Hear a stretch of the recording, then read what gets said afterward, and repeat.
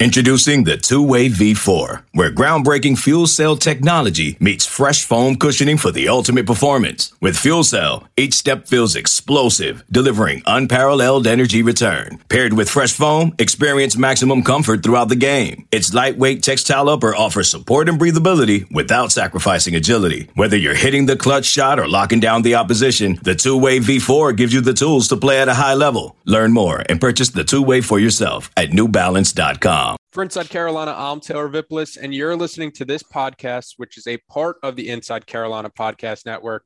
On today's episode, I'm joined by my fellow Carolina football lettermen, Mike Ingersoll and EJ Wilson, to talk about Carolina's latest game against Miami, where the Tar Heels came out with a win. Before we get started, though, I just wanted to say thank you for being here. Be sure you subscribe to Inside Carolina wherever you get your podcasts or on YouTube so you never miss out on any of the content the team at IC puts out. The support doesn't go unnoticed on this end. Speaking of support, we want to support the people that support us. So that's why I've got to mention our friends over at Johnny T-Shirt. When it comes to the Carolina apparel, they have everything you could possibly want. They have the football T-shirts, the jerseys, the hats, you name it, they probably have it. Basketball season's about to get started. They have all the basketball gear. The cold weather's coming, cold weather gear. It's about to be the holiday season. So get a little head start on everybody else and go to Johnny T-Shirt. It's great people, great customer service since it's locally owned and operated by alumni. And don't forget, Inside Carolina premium subscribers get 10% off their orders. All right. As always, it's Mike Ingersoll, EJ Wilson.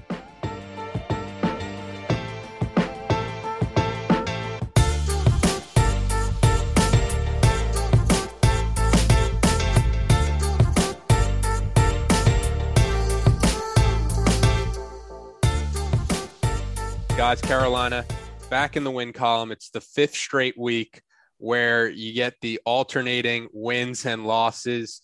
The Tar Heels beat the Hurricanes 45-42, an up and down game that had a thrilling ending similar to the Duke game a couple of years ago, where you get the interception when the other team's in the red zone with a chance to tie, and the team doesn't even get the attempt to kick the field goal, and Carolina gets a big win over Manny Diaz and the Hurricanes. Mike, what were your biggest takeaways from this game?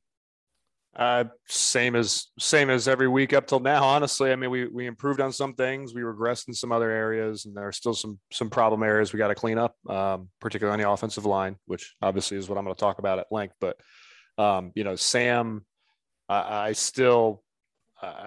swear, and I hope I'm not right about this, that kid's going to get hurt this year if we don't keep him off the ground.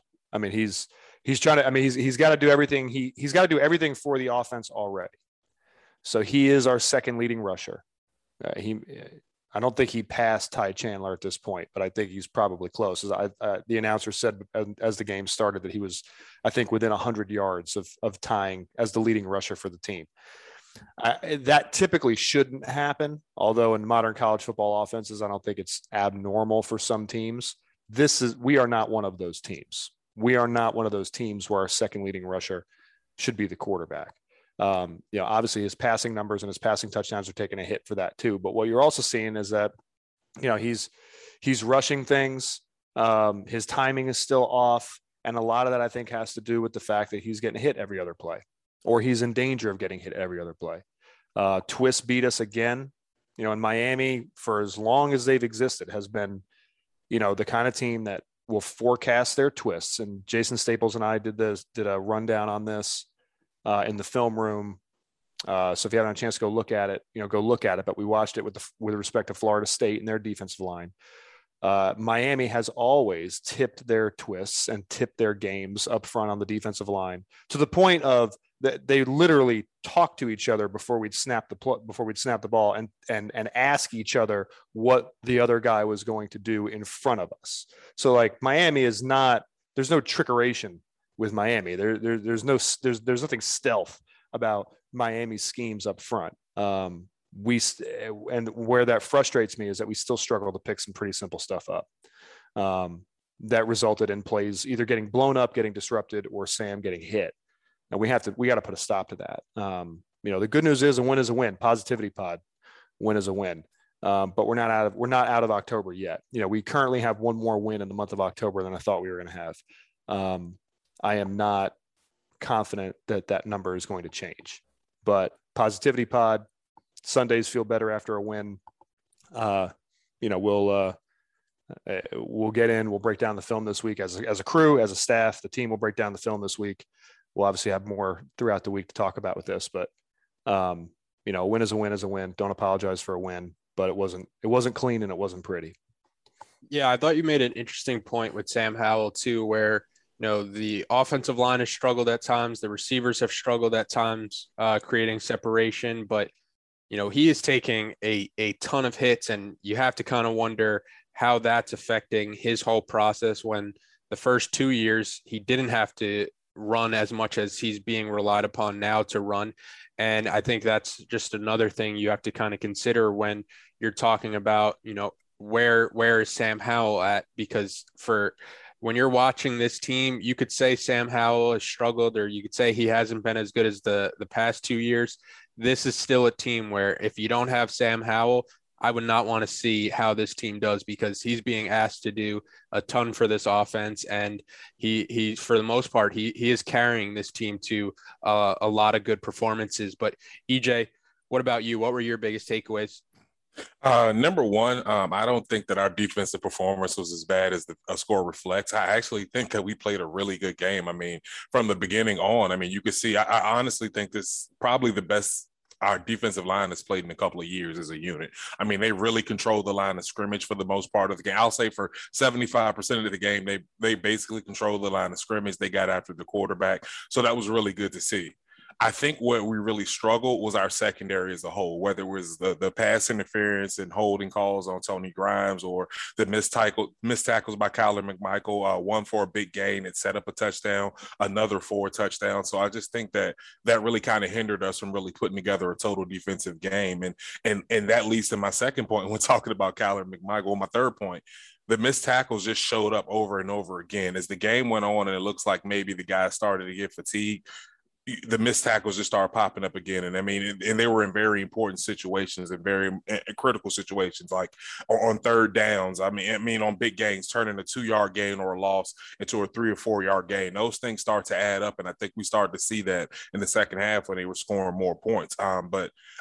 Being the positivity pod, I think I want to end my takeaways with the play of Cedric Gray and Myles Murphy.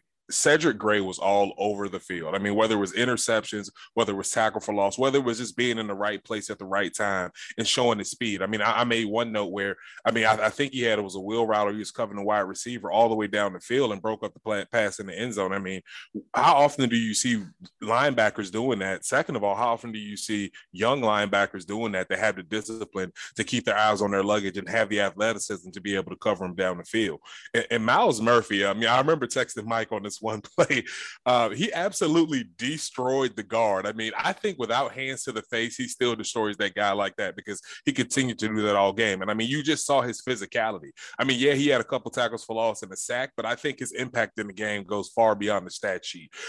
Jeremiah Gemmel and Cedric Gray were able to flow so freely and play the way that they played because he was eating up offensive linemen, whether they were trying to double team him, triple team him, or whether he was just getting knocked back and disrupting the play as a whole. And Mike will tell you, if there's a defensive lineman that's doing that, whether he's making a tackle or not, that's going to be your MVP for the day, because the offense can't do what they want to do if they can't move the middle of the line of scrimmage. So, hats off. A lot of guys played well. Of course, Ray Vahasik played well. Jeremiah Gemmel played well. And Jaquarius Conley is really looking like an all ACC player back there at safety. We got some big plays from Cam Kelly. So I think the guys that we've been waiting to see play well all year did, and maybe that had something to do with those player-only meetings that they held. I'm thinking that had a lot to do with it. So hopefully this can kind of carry over and we can really put some games together and not kind of finish the game the way we did. It was awesome to get that interception to finish the game. I think that really was a statement, but let's kind of cut out some of that stuff in the middle. Let's put together a complete 100% game instead of 80%. Well, the big problem I think was we had 100 some odd yards in penalties too. Yeah. Most of those were on the defensive side of the ball. Most of them were pass interference or defensive holding calls. And a lot of those pass interference calls were in the end zone or in the red zone. Yep. You can't have that. You're setting up Miami for easy scores. The pick six on the bubble route didn't help. from the offensive side of the ball. But I mean, there were way too many penalties, and there's blame to go around to everybody on this. I mean, it wasn't just the defense. We just, there were the bigger penalties happened on defense, but there were holding calls, and Asim Richards was offsides a couple times, I think, or at least once, in big situations, taking it, and then we had, major sacks taking us out of field goal range. So you had penalties and you had lost yardage plays that really, put the defense on their heels. So I agree with you that the defensive performance was a lot better than the final score indicated. The offense put them in bad spots. We scored 45 points on offense, but, we really only put together one and arguably maybe two drives that were impressive, that really ate up clock and were methodical and did what we needed to do to get the defense some rest. The rest of the points were all quick hitters, big plays, starting with good field position, thanks to the defense. You can't expect your defense to be out there playing 65, 70% of the time, and they're not going to get tired. They had opportunities. Don Chapman had a dropped interception that drive ultimately led to, was it a touchdown or a field goal? It led to points. That would have put a stop to that drive, obviously right there, given the offense great field position. At least probably would have scored 3 points on that. So, maybe you never even get to 45-42. Maybe it's 52 to, 38 or something at the end of that game. And it looks like a totally different football game from a win-loss standpoint, or from a win standpoint. Like, it just looks like a better win. But if it were 52-38 versus 45-42, I'm with you. I don't think the defensive performance would have been any different. It wouldn't have been any better, wouldn't have been any worse under those circumstances. The point differential was not the indicator of how well I thought the defense played. That being said, I've said it before, we shouldn't need to score 50 points to beat a team. But in modern college football, I guess, maybe you do. You do more often than not, I guess. Yeah, because you're right. Yeah. Yeah. My biggest takeaways before I get into the questions is that I didn't leave that game feeling more encouraged for the end of the year, with Carolina needing to win another game against one of these ranked teams coming down the stretch.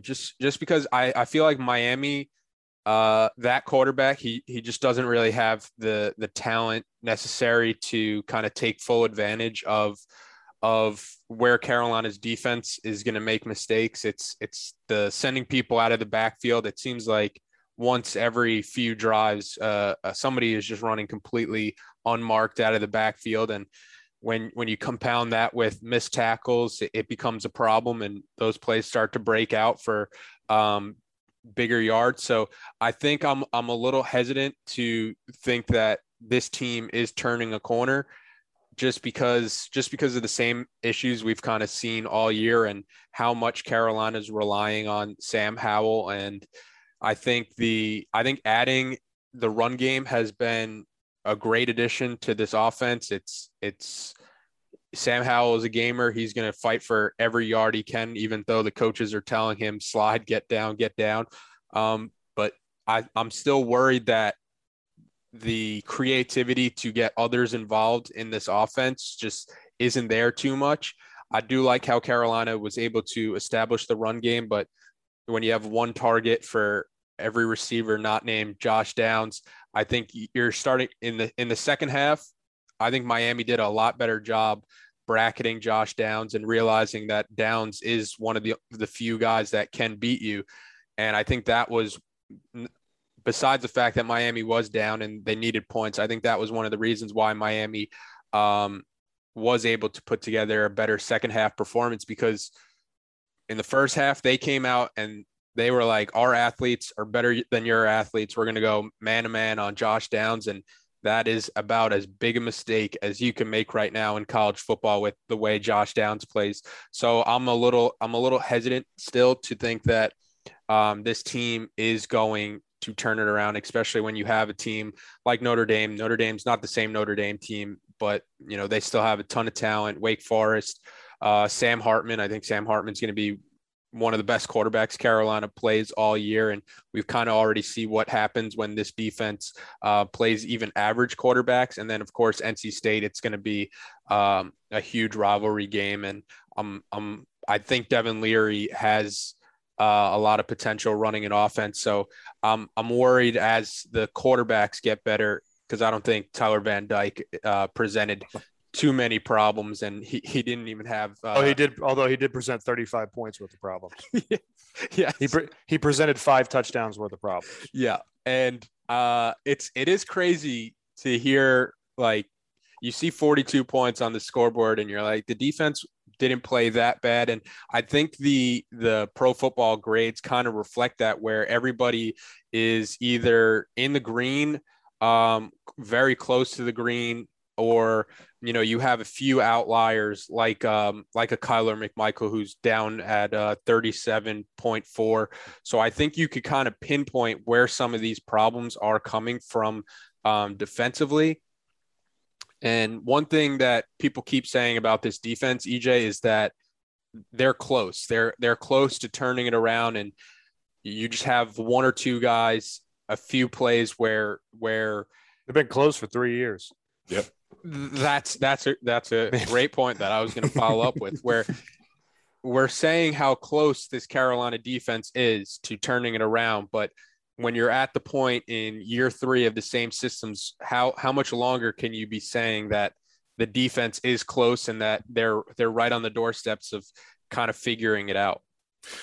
In the words of the great coach, they are who we thought they are, and we cannot let them off the hook. I'm not going to let these guys off the hook. As you can see, we have talent in place in this defense. It is the discipline. I really don't know. I mean, as a guy who had the strength coach that Mike and I had, and Jeff Connors, and some of the coaches that we had, discipline was the thing that you had to have to get on the field. They will put a guy out there who's going to do all the right things, who may not be the best athlete, who may not be the most talented guy, but if he's going to go out there and not lose the game for you and make the plays that he's supposed to make that fall right in his lap, then those are going to be the guys that get on the field. And at this point, it just seems like some of these guys, the talent, it just seems to override it. I mean, we have our guys, our handful of guys that go out there and they're playing consistently every week. Jeremiah Gimmel, Jaquarius Conley, we have Rava Hassick, Miles Murphy, Tamon Fox, I think, is having a hell of a year. Kimon Rucker's really coming on for us, and Cedric Giovanni Biggers has shown flashes. Yeah, Giovanni Biggers, he really has. I mean, he'll come up and he'll hit. Like I said, I mean, we were just talking about him last week. I mean, he's doing that number 27. He's doing it very well. He's doing it justice, I think, for the guy that we know who wore it, and that being Deontay Williams. So, but I really don't know what else to say. I mean, this is the defense that we're going to have. I don't think that there's no more coming along. There's no more growing pains. There's no more grace period. I mean, we kind of gave these guys as much grace as we could about not executing and missing tackles. So it's not the defensive scheme. When we go out there and we execute, I mean, and I'll give the guys credit. Our games and twist up front were way more effective than they have ever been. I mean, guys like Des Evans actually look like an elite pass rusher just from some of the bend and some of the get off that I saw from him yesterday. Tamari Fox even played on the edge and had some great rush. So we have talent in these places. It's just that talent doesn't mean anything if talent's not going to be disciplined. Are we going to go out there and keep our eyes on our luggage? As you guys mentioned, we have a lot of trouble with plays coming out of the backfield, whether it be a running back leaking, whether it be a quarterback scrambling on 3rd and 10 just to get extra yards. And that's where we really probably saw Van Dyke be his most successful yesterday. He was just, I mean, we just were in a spread defense. I remember that on the 4th and 10, we were in a spread defense. There was a great pass rush, but you can't rush the passer that aggressively if you only have 3 men down and everybody else is back with their heels on the yard to gain. So it's just little small things like that I just don't see where we're really being refined or really playing, being mental, cerebral players like some of the guys that I know who are the greats. I mean, you have to know that situation. You have to be able to play situational football, and that's a place where we're really struggling. Like the defensive line has to know that you have to must rush on that play. You have to, put pressure on him to make him uncomfortable. But if he wants to scramble, you have to be able to tackle him. I mean, we're not playing against the guy who's running a 4.4 or 4.5. I mean, that guy's probably, honestly, Tom Brady level athleticism when it comes to scrambling away from the pocket. But unfortunately, he put up Tom Brady like numbers. He, like Mike mentioned, he scored 35 points. And I mean,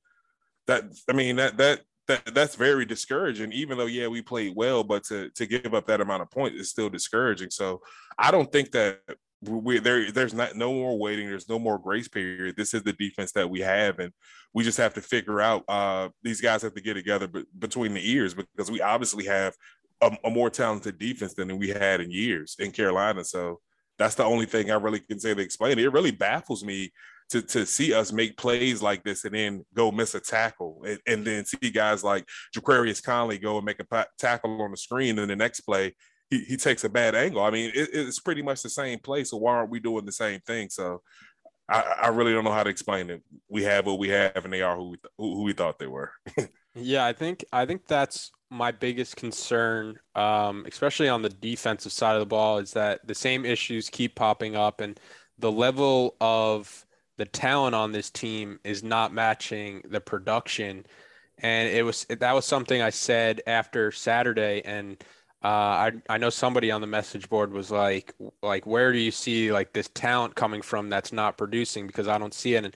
And I understand people think that Mac Brown needs time to get his recruits in, but you can't tell me that teams like Georgia Tech and Florida State and Miami have this drastic talent advantage over Carolina. Like, these are still Power 5 players. Everybody's on scholarship. Everybody has the talent to kind of produce. So it's something where if it's the same thing that keeps popping up and you're not getting physically overmatched, it's something that you would expect to kind of get cleaned up over time. But Mike, a positive on offense, positivity pod. Was Carolina look to establish the run early and often after the success they had last year on the ground against Miami? Now, it was always going to be hard to replicate what Michael Carter and Javonte Williams did last year in Hard Rock Stadium, but Carolina, 228 rushing yards, 104 for Ty Chandler, 98 for Sam Howell. What allowed for Carolina to be successful and effective on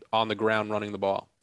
Yeah, I mean, and I'll go ahead and say this now. I mean, I've made a lot of comparisons between this running back group and Javonte and Michael Carter, and I want to clarify that there is no comparison between Javonte and Michael Carter, and we're not going to live in the past on this podcast. I mean, that's the way that it is. What we have now is like what EJ said. We have who we have, and they are who we think they are. The good news is that Ty Chandler and DJ Green are getting substantially better every single week. I think that, Ty is going to move on next year. We've got Earl Hood's kid, Caleb Hood, coming up behind him, who I think is going to be a really good player. Between him and DJ, I think we got two running backs next season. I don't want to look ahead. Just like I want to live in the past, I don't want to live in the future either. But I think that next year we've got two kids that are going to be really good, and there's not going to be much drop off from the production we're seeing from Ty Chandler, who is turning into the player, like we talked about a few weeks ago, is turning into the player that I thought he would probably turn into once he developed some comfort level with his offensive line and developed comfort level with Sam Howell, and really started to grasp and understand the broader scheme of the offense. I mean, he's a guy who produced a lot at Tennessee. He's a good football player. He's a very well-rounded football player, which makes him dangerous in a lot of different phases. And we're starting to use him a little more in that capacity, although I would like to see him used as a receiver a lot more than we currently are. He's shown an ability to catch the ball and to score in the open field. I mean, we know he can do that. But in terms of actually ground and pound on the ground, things looked good for us in the running game early on. What concerns me, to veer off the positivity pod now, let's come back to reality a little bit. What concerns me is, time and time again, week after week, and possession after possession in this game, particularly in the second half, we have shown a very uncomfortable inability to get 1 or 2 yards in short yardage for a first down when we absolutely have to have it. We are, the run game looks good because early in the game, and then throughout the remainder of the game, when we did have production in the running game, they were chunk plays. We're getting 9, 10, 11 yards on the ground, anywhere between 7 and 12 yards on a rush, whether that be from Sam, Ty Chandler, DJ, somebody. That is not sustainable. The real concern is, and you have a good running game, when you can line up in 2nd and 1 and it's a guaranteed first down. You can line up and run almost whatever you want to run if you hand that ball off, and you're going to get a yard. We literally cannot do that. And it's not like I don't think we can do it. There is example after example after example of 2nd and 1, 2nd and 2, 3rd and 1, where we can't get a single yard, and we need 2 bites at the same apple to get that first down. So unless we're breaking off a chunk play in the run game, we're having a real hard time of moving the sticks. using the running game. That's concerning to me. Even more concerning is on your second and short plays, 2nd and 1, 2nd and 2, 2nd and 3. We can't move the sticks on 2nd down. We're having to use what seems like, unless we blow it open on 1st down, unless we convert a 1st down on our 1st down play, and we're ahead of the sticks, we're ahead of schedule. It seems we need all 3 downs in order to get a 1st down when we decide to stick to the run and we commit to the run on any given drive. And that's concerning. It's concerning because teams can line up, stack the box on you on 2nd and short. And if they're lucky, you're going to run the ball. More times than not, they're going to be right. And because they've stacked the box, well, you're not going to be able to do anything about it. A good team can get a yard even against a stacked box, and we can't. The other concern is we have, and I'm not going to criticize Phil on this a lot because I think he calls good games overall. I think Phil Longo's game plans generally are good. There are, just as we talked about last year, like in the Florida State game last year down in Tallahassee, and in games past, in previous seasons, there are situations where play calling in situational football is lacking. We had a 3rd and I want to say 9 right by the middle of the field. We absolutely needed the 1st down to keep the drive alive. I think it was, I don't know if it was at the end of the 3rd quarter or when it was, or maybe it was the end of 2nd half or 1st half. And what we ran was a direct snap to Sam, who then just took off. It was almost like a quarterback sneak out of the shotgun. And I got 2 yards, like terrific. I got 2 yards because it was an obvious passing situation. And he managed to get 2 yards because he basically fell for 2 yards. But he took the snap, took off on a dead sprint as soon as he got the ball, right up the middle, fell for 2 yards. And now it's 4th and 7 or 4th and 6 or whatever it ended up being. And it made absolutely no sense in that circumstance. And you saw Mac come over to Phil, and have a, what was that moment with him? Those are the types of things that concern me. We can't seem to get a yard or 2 in short yardage situations. And then in 3rd and 9, 3rd and 8 is behind the sticks. It's behind schedule, but it is manageable. So on 3rd in a manageable situation, we're running essentially a quarterback sneak out of the shotgun in what is obviously a passing situation. Run a screen, put a ball in a playmaker's hands. We love to run these tunnel screens with Josh Downs, and they're typically pretty productive. One of them got blown up yesterday, but for the most part this year, he's had a couple go for touchdowns. Why are we not running things like that? And I don't like to second guess coaches. I'm not an offensive coordinator. I never have been. I don't want to be. Okay. Phil is. He gets paid a lot of money to be. And like I said, for the most part, he calls very good games. And he has. Everywhere he's been, he's called good games. He's had productive offenses. He's had big name players come out of those offenses. But, for example, 3rd and 9 quarterbacks, effectively a quarterback sneak out of the shotgun, I don't know what that is. 2nd and 1, we can't get a 1st down. I don't know what that is. And we've got to get that fixed because we've still got 5 games in the season. If Carolina wants to make a bowl game, and that's where I'm at this point, if they want to make a bowl game, they absolutely must start converting on things like that. They have to be able to get a yard. The offense has to have the kind of identity where it can get a yard when it needs a yard. And right now it can't. It can get 12 yards or it can get -1 yards or it can get 0 yards, but it can't seem to get 1 yard. They got to get that fixed immediately. And that's an attitude issue. Sometimes it's a play calling issue. 3rd and 9, quarterback sneak out of the shotgun. That's a play calling issue. 2nd and 1 in the middle of the field, all you got to do is get 1 yard on the ground. That's an attitude problem. They need to find it. And I say that in a game as a small criticism in a game where I thought the attitude of the team was a complete and total 180 from what it was against Florida State. That was another point we talked about last week. There was no fire. There was no pop. There was no gumption about that team against Florida State. And I hadn't really seen a type of fire. Nothing. There was no catalyst, it seemed, on the sideline to really get these guys fired up, ready to go out there. They weren't playing mean. They weren't playing with attitude. They were just playing. They were trying to out scheme teams. It was a finesse kind of team. That was my criticism last week. This week, that was not the problem. If they can keep the general attitude they had and then clean up things like 2nd and short, 3rd and short on offense, come up with interceptions when it hits them right in the hands, Don Chapman. take better angles on defense, but maintain the attitude that they had, I think the remainder of this season, I will be proven way wrong on the ultimate result by the end of the season than what I'm thinking right now, what I'm predicting right now, which I don't even want to say on the air because I'll get absolutely destroyed on the internet and I don't feel like dealing with it. Yeah, so that's where I am. I took your positive and I turned it to a negative because I'm a good Irish Catholic. That's what we do. Yeah, I think when you're talking about the fire of this team, I think one thing that helps is seeing somebody like Sam Howell who is bouncing off would-be tacklers, and he's playing with this chip on his shoulder like Carolina. Well, and he's noticeably frustrated. Part of the chip is he's just pissed. Yeah. And it's just like, it's at the point right now where it's almost like, get on my back. I'm going to try to do everything possible to win this game for Carolina.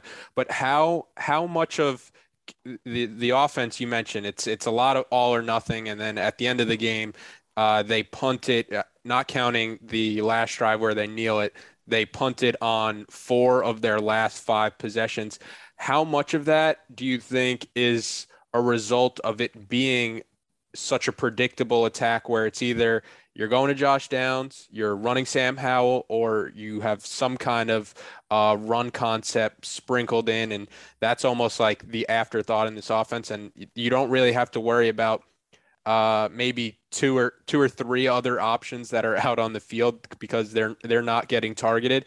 And I get it. It is a small criticism when you're scoring 45 points, but I think this also just speaks to the overall talent and the overall potential that this offense does have. I mean, everything with this offense. Yeah. So let me take that point. And I've had this thought. We are completely and totally one-dimensional depending on which dimension we're employing. So if we're in the run game, we're pretty one-dimensional in the run game. If we're dropping back, I use that in air quotes. All right, if we're in the shotgun, all right, and that ball's coming to Sam's shoulder and he's about to throw that ball, we're pretty one-dimensional in the passing game too.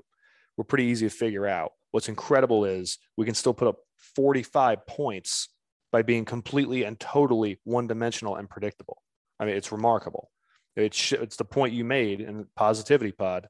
This offense is explosive when it has to be, even when you know what's coming, even when you know who's getting the ball, we can still beat you. Imagine if we had options to sprinkle that ball around to. Imagine if, like Bo Nix hitting 10 different receivers yesterday, Sam Howell could hit 10 different receivers like he did last year. When he had multiple options on the outside, when he had Daz and he had Diami and he had, Garrett Walston was productive when he needed to be, right? Bo Corrales early. Bo Corrales early on. I mean, he had options, right? Josh Downs sprinkled in every once in a while, right? Antoine Green would get a couple of catches, every game when he actually caught the ball. I mean, that kind of thing. Like he had options and he could spread the ball around. And then obviously Javonte and Michael Carter and, as extensions of the run game or, for screens or, little snap routes and stuff like that. I mean, Sam had a ton of options. The offense was humming. It wasn't the offense last year that had me concerned on whether we could win the football game, with the exception of Florida State. This year is a totally different animal. We've got one option in the pass game, although I think we've got 2 or 3. 2 of them are coming out of the backfield, DJ Green and Ty Chandler. I think Kamari Morales can be another option. So there's a tight end, but we don't really seem to hit him much. And I'm going to tell you why I think that is. And offensive guys, I'm sure, have keyed in on this. Taylor, I'm sure you've seen it. And EJ, I'm sure you've figured that out too, being a defensive player. Sam has one read. And when that read's not there, he's running the football. Or he's throwing a pick, bubble screen. Okay. Or the little we just call that a zombie route, the little swing route out there. I mean, that's it. Like, he's got one read. It's either going to be an interception, an incompletion, or Sam's running the ball. But if you take that away, all he's doing is tucking and running. Now, teams haven't quite figured out how to stop Sam tucking and running consistently. They have once in a while. But when his first option's covered, he's got nowhere to go. That, and fans don't necessarily want to hear this, has been an issue for 3 years. Sam, I don't know, is being taught to read defenses at the level he's going to need to know them and to play well in the NFL. I don't think most college quarterbacks are being taught at the college level how to read defenses the way it's necessary to succeed in the NFL. But I don't watch most college quarterbacks. I watch Sam, and I watch this offense for the most part.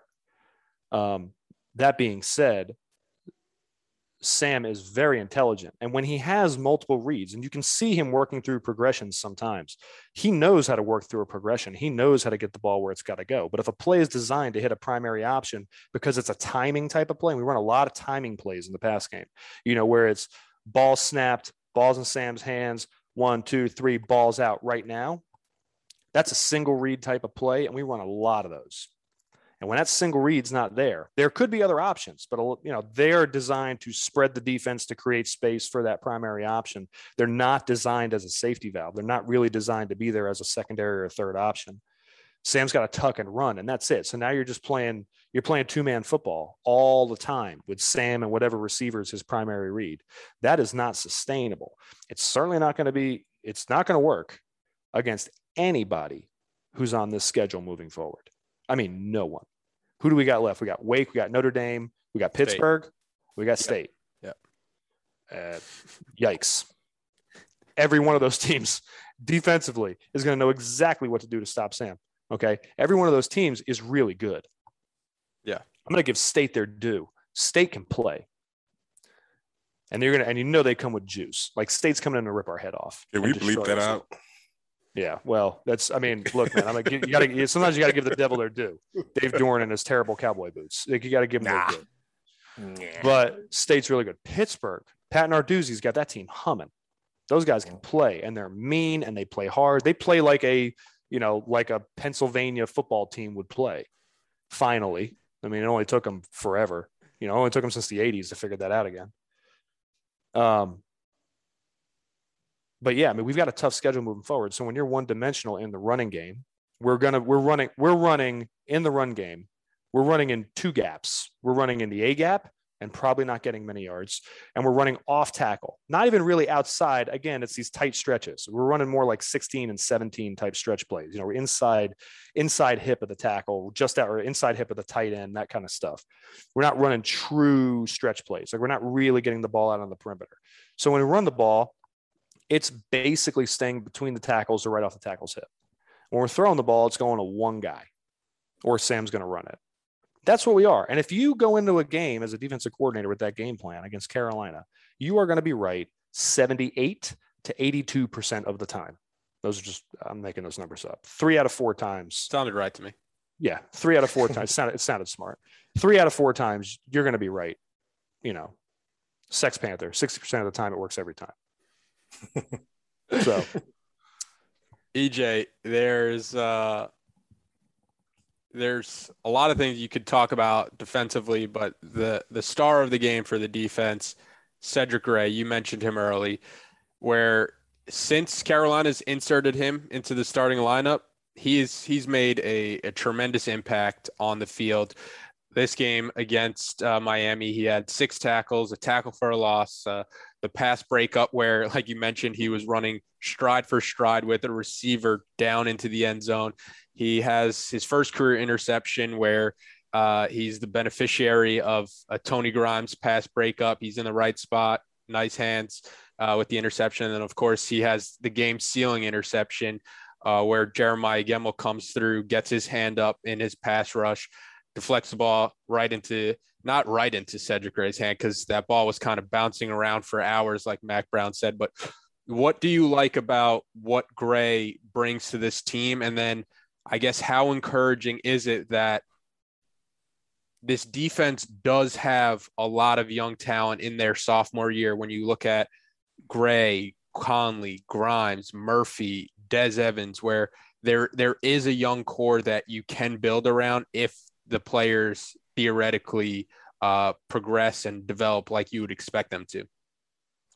I would say the first thing that stands out, and I think I'll just go ahead and attack the obvious, is elite athleticism.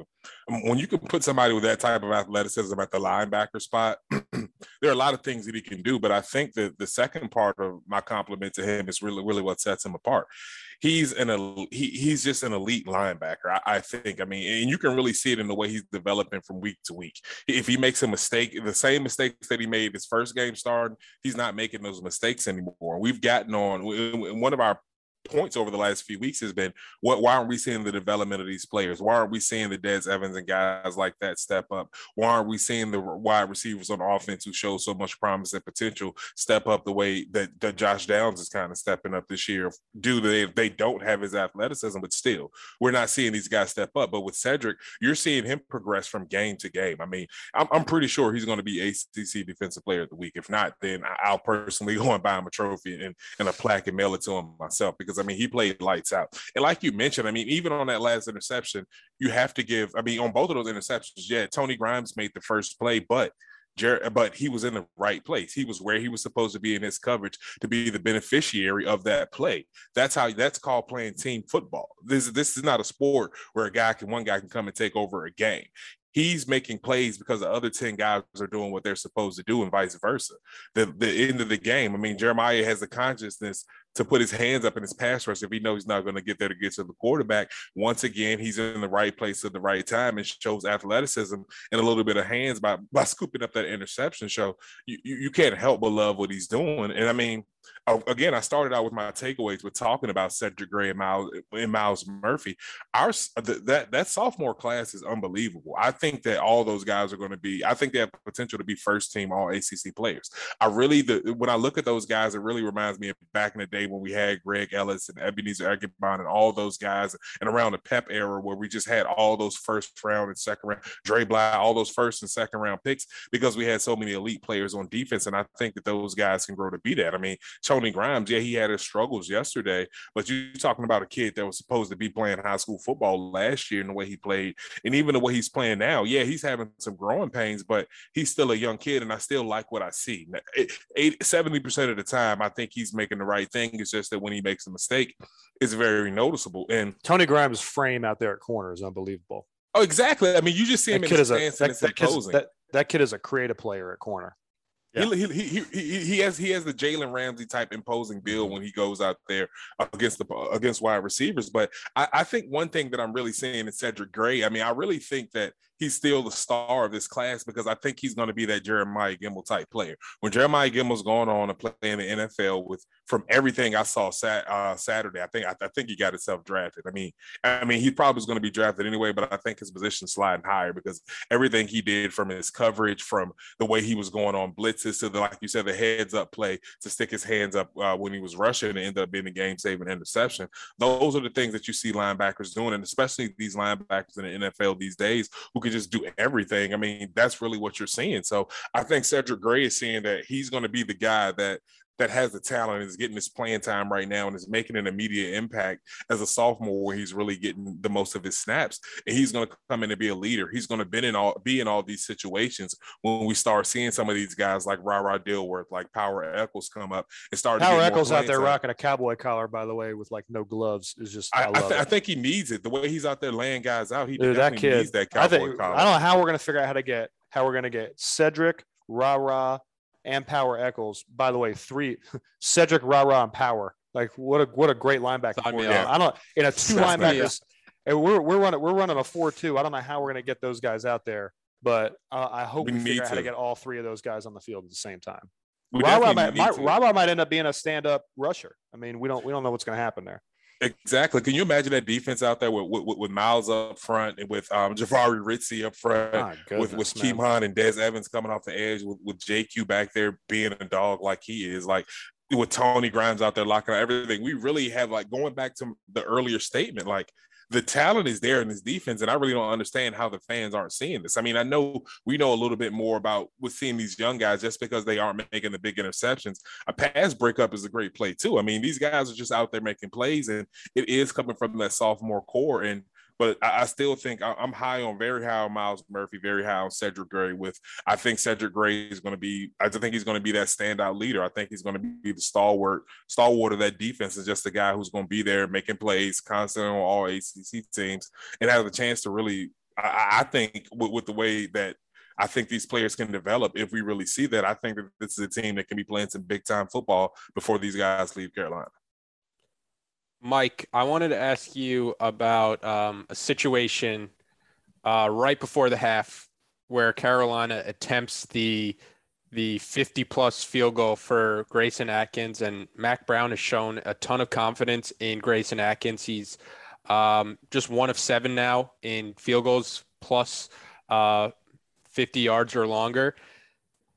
If you're out there, how do you determine if that 3 points is worth it to attempt that field goal when your kicker is 1 of 6 going into that attempt, compared to if you miss, you're giving a team like Miami a lot of momentum and the chance to work with a short field in a game where they were kind of looking for anything to kind of grasp onto for momentum wise, when you could put them away maybe by just punting and saying, let's get to halftime. But I do want to preface it by saying that it is easy to play the result when we're talking about this after he misses the kick and you're starting to think about all the other possible outcomes. Kickers are strange birds. There's only they're like quarterbacks. If you think about this, there's only one place kicker on a roster that's going to be on the field at any time. Just like there's only one quarterback. When you get to the NFL, there's really only one place kicker. There's one punter, and one of them also does your kickoffs. So you got 2 kickers and a long snapper. That's your special teams in the NFL. College, it's the same thing. You got some backups. You got other guys who might be walk-ons that are on the roster, but you really only have, for all intents and purposes, you got 1 kicker, 1 punter, and a long snapper. You, as a coach, don't want to do anything to mess with that kid's psyche.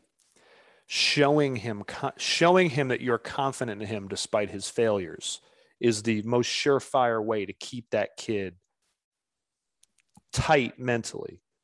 Because when you need him, if he's tight mentally down the road, when you really need him, not when you're just trying to tack on some extra points onto a drive and extend a lead, but like when you need a game winner, at some point that kid's going to come through for you. And it's going to be because he knew his coach believed in him. Kicking is very mental.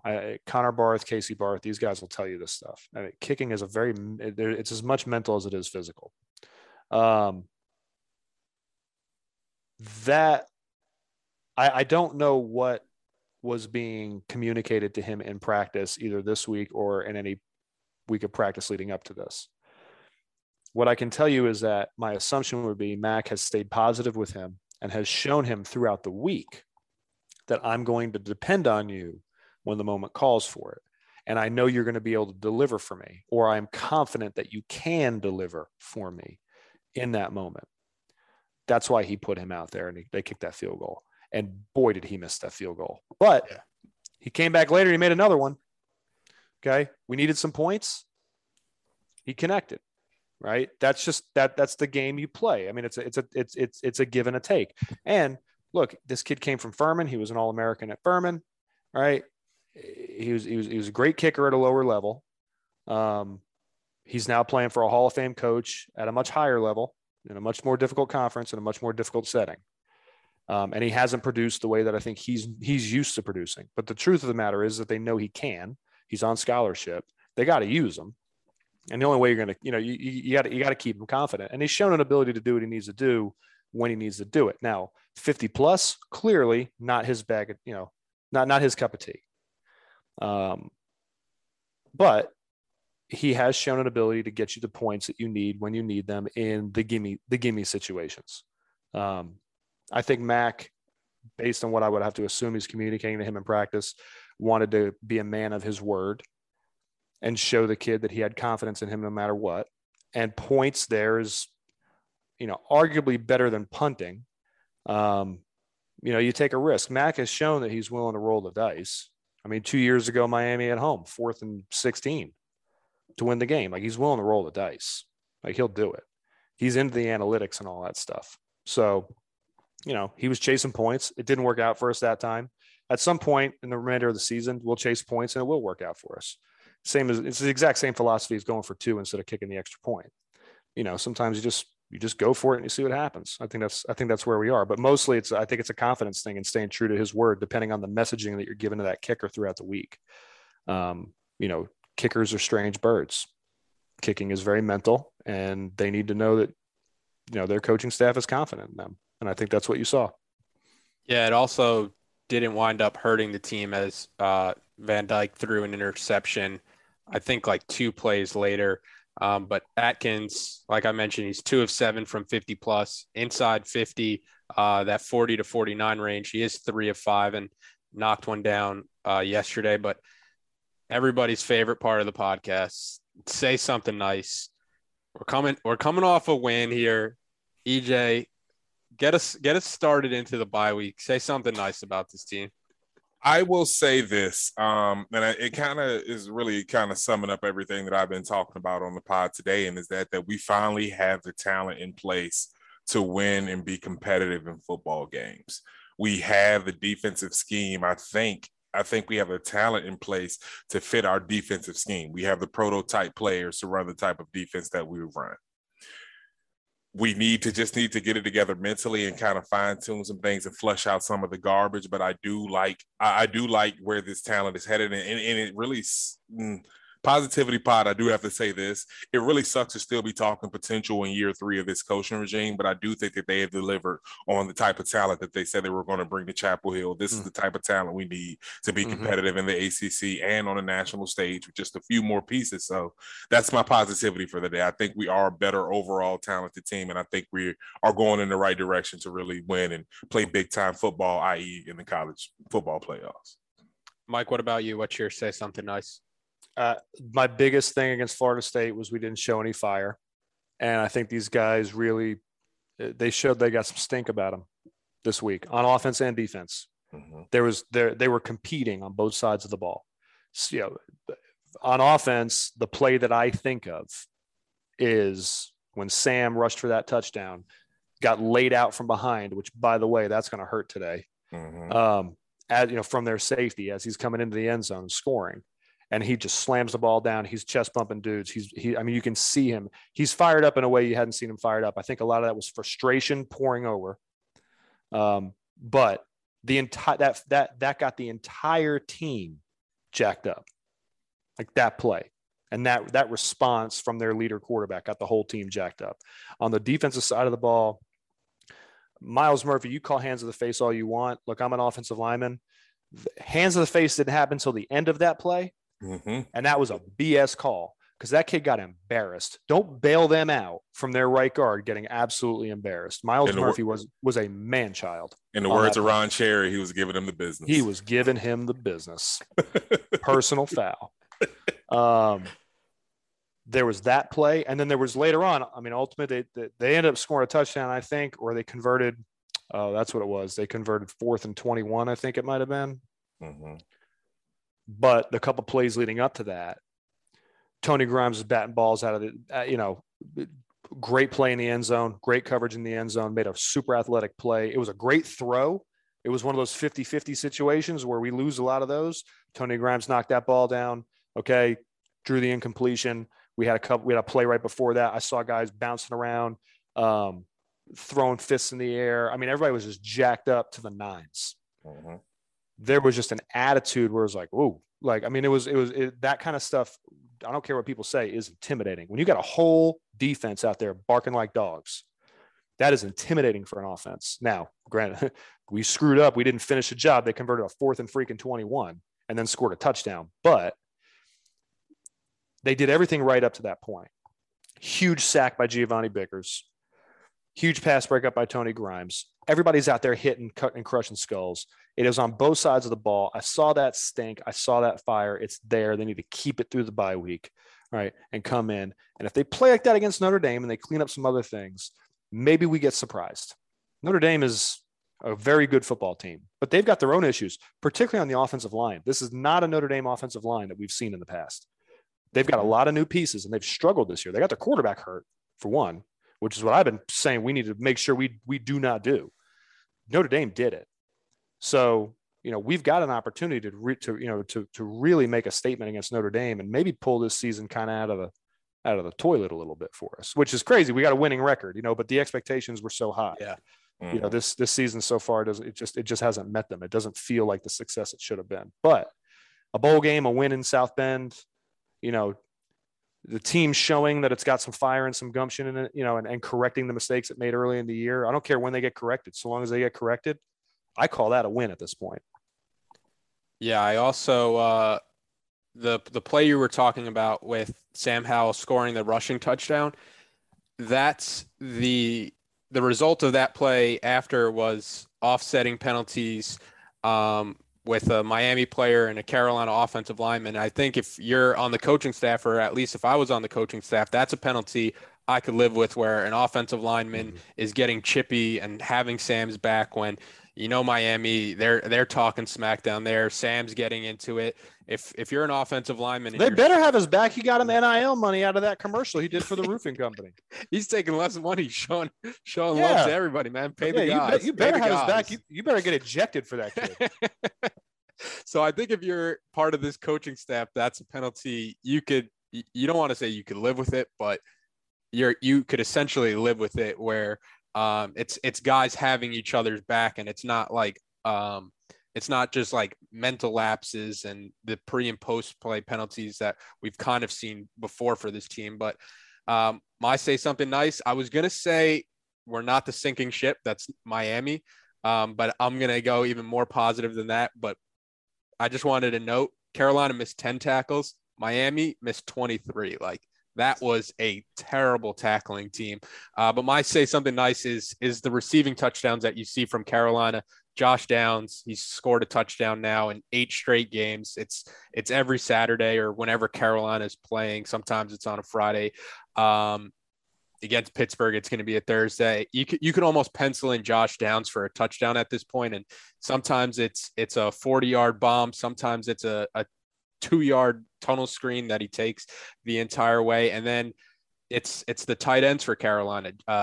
Copenhaver is the latest tight end to get in the end zone, where it's like the Oprah video where she's like, you get a car.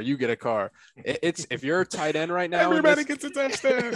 If you're a tight end right now for Carolina, you're going into game week like, there's a good chance I'm going to score. It's Garrett Walton scored, Nesbitt scored, Morales has scored a ton for this team, and now Copenhaver, where it's like, if I'm a tight end, and the tight ends have been kind of a talk of a lack of production coming into this year, and Coach Longo not utilizing them to their maximal potential. But I think you're seeing this year, like, the tight ends have a place in this Carolina offense. And if players are out there executing, the tight ends are going to be a huge beneficiary of this offense. And it's always awesome to see a player get their first touchdown. But guys, that's all I got this week. Carolina heads into a much needed bye week before making a trip to South Bend right around Halloween.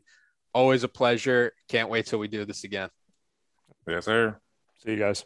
Old Man Winter here. If I had it my way, it would stay winter all year long. Short days, wind chill, black ice, and a good polar vortex. Oh, heaven. Wait, is it getting warm in here? Your cold snap is over, Old Man Winter. Spring has arrived. Spring. Spring is here, which means it's the perfect time to get away in the Hyundai you've always wanted. Visit the Hyundai Getaway Sales Event, where you can get great deals on all of our award-winning Hyundai models, like the tech-filled Tucson and Kona, as well as the spacious Palisade. Enjoy wherever you go with the peace of mind that comes with America's best warranty and 3 years or 36,000 miles of complimentary maintenance. But hurry in, these deals won't last. Add more joy to your journey at the Hyundai Getaway Sales Event.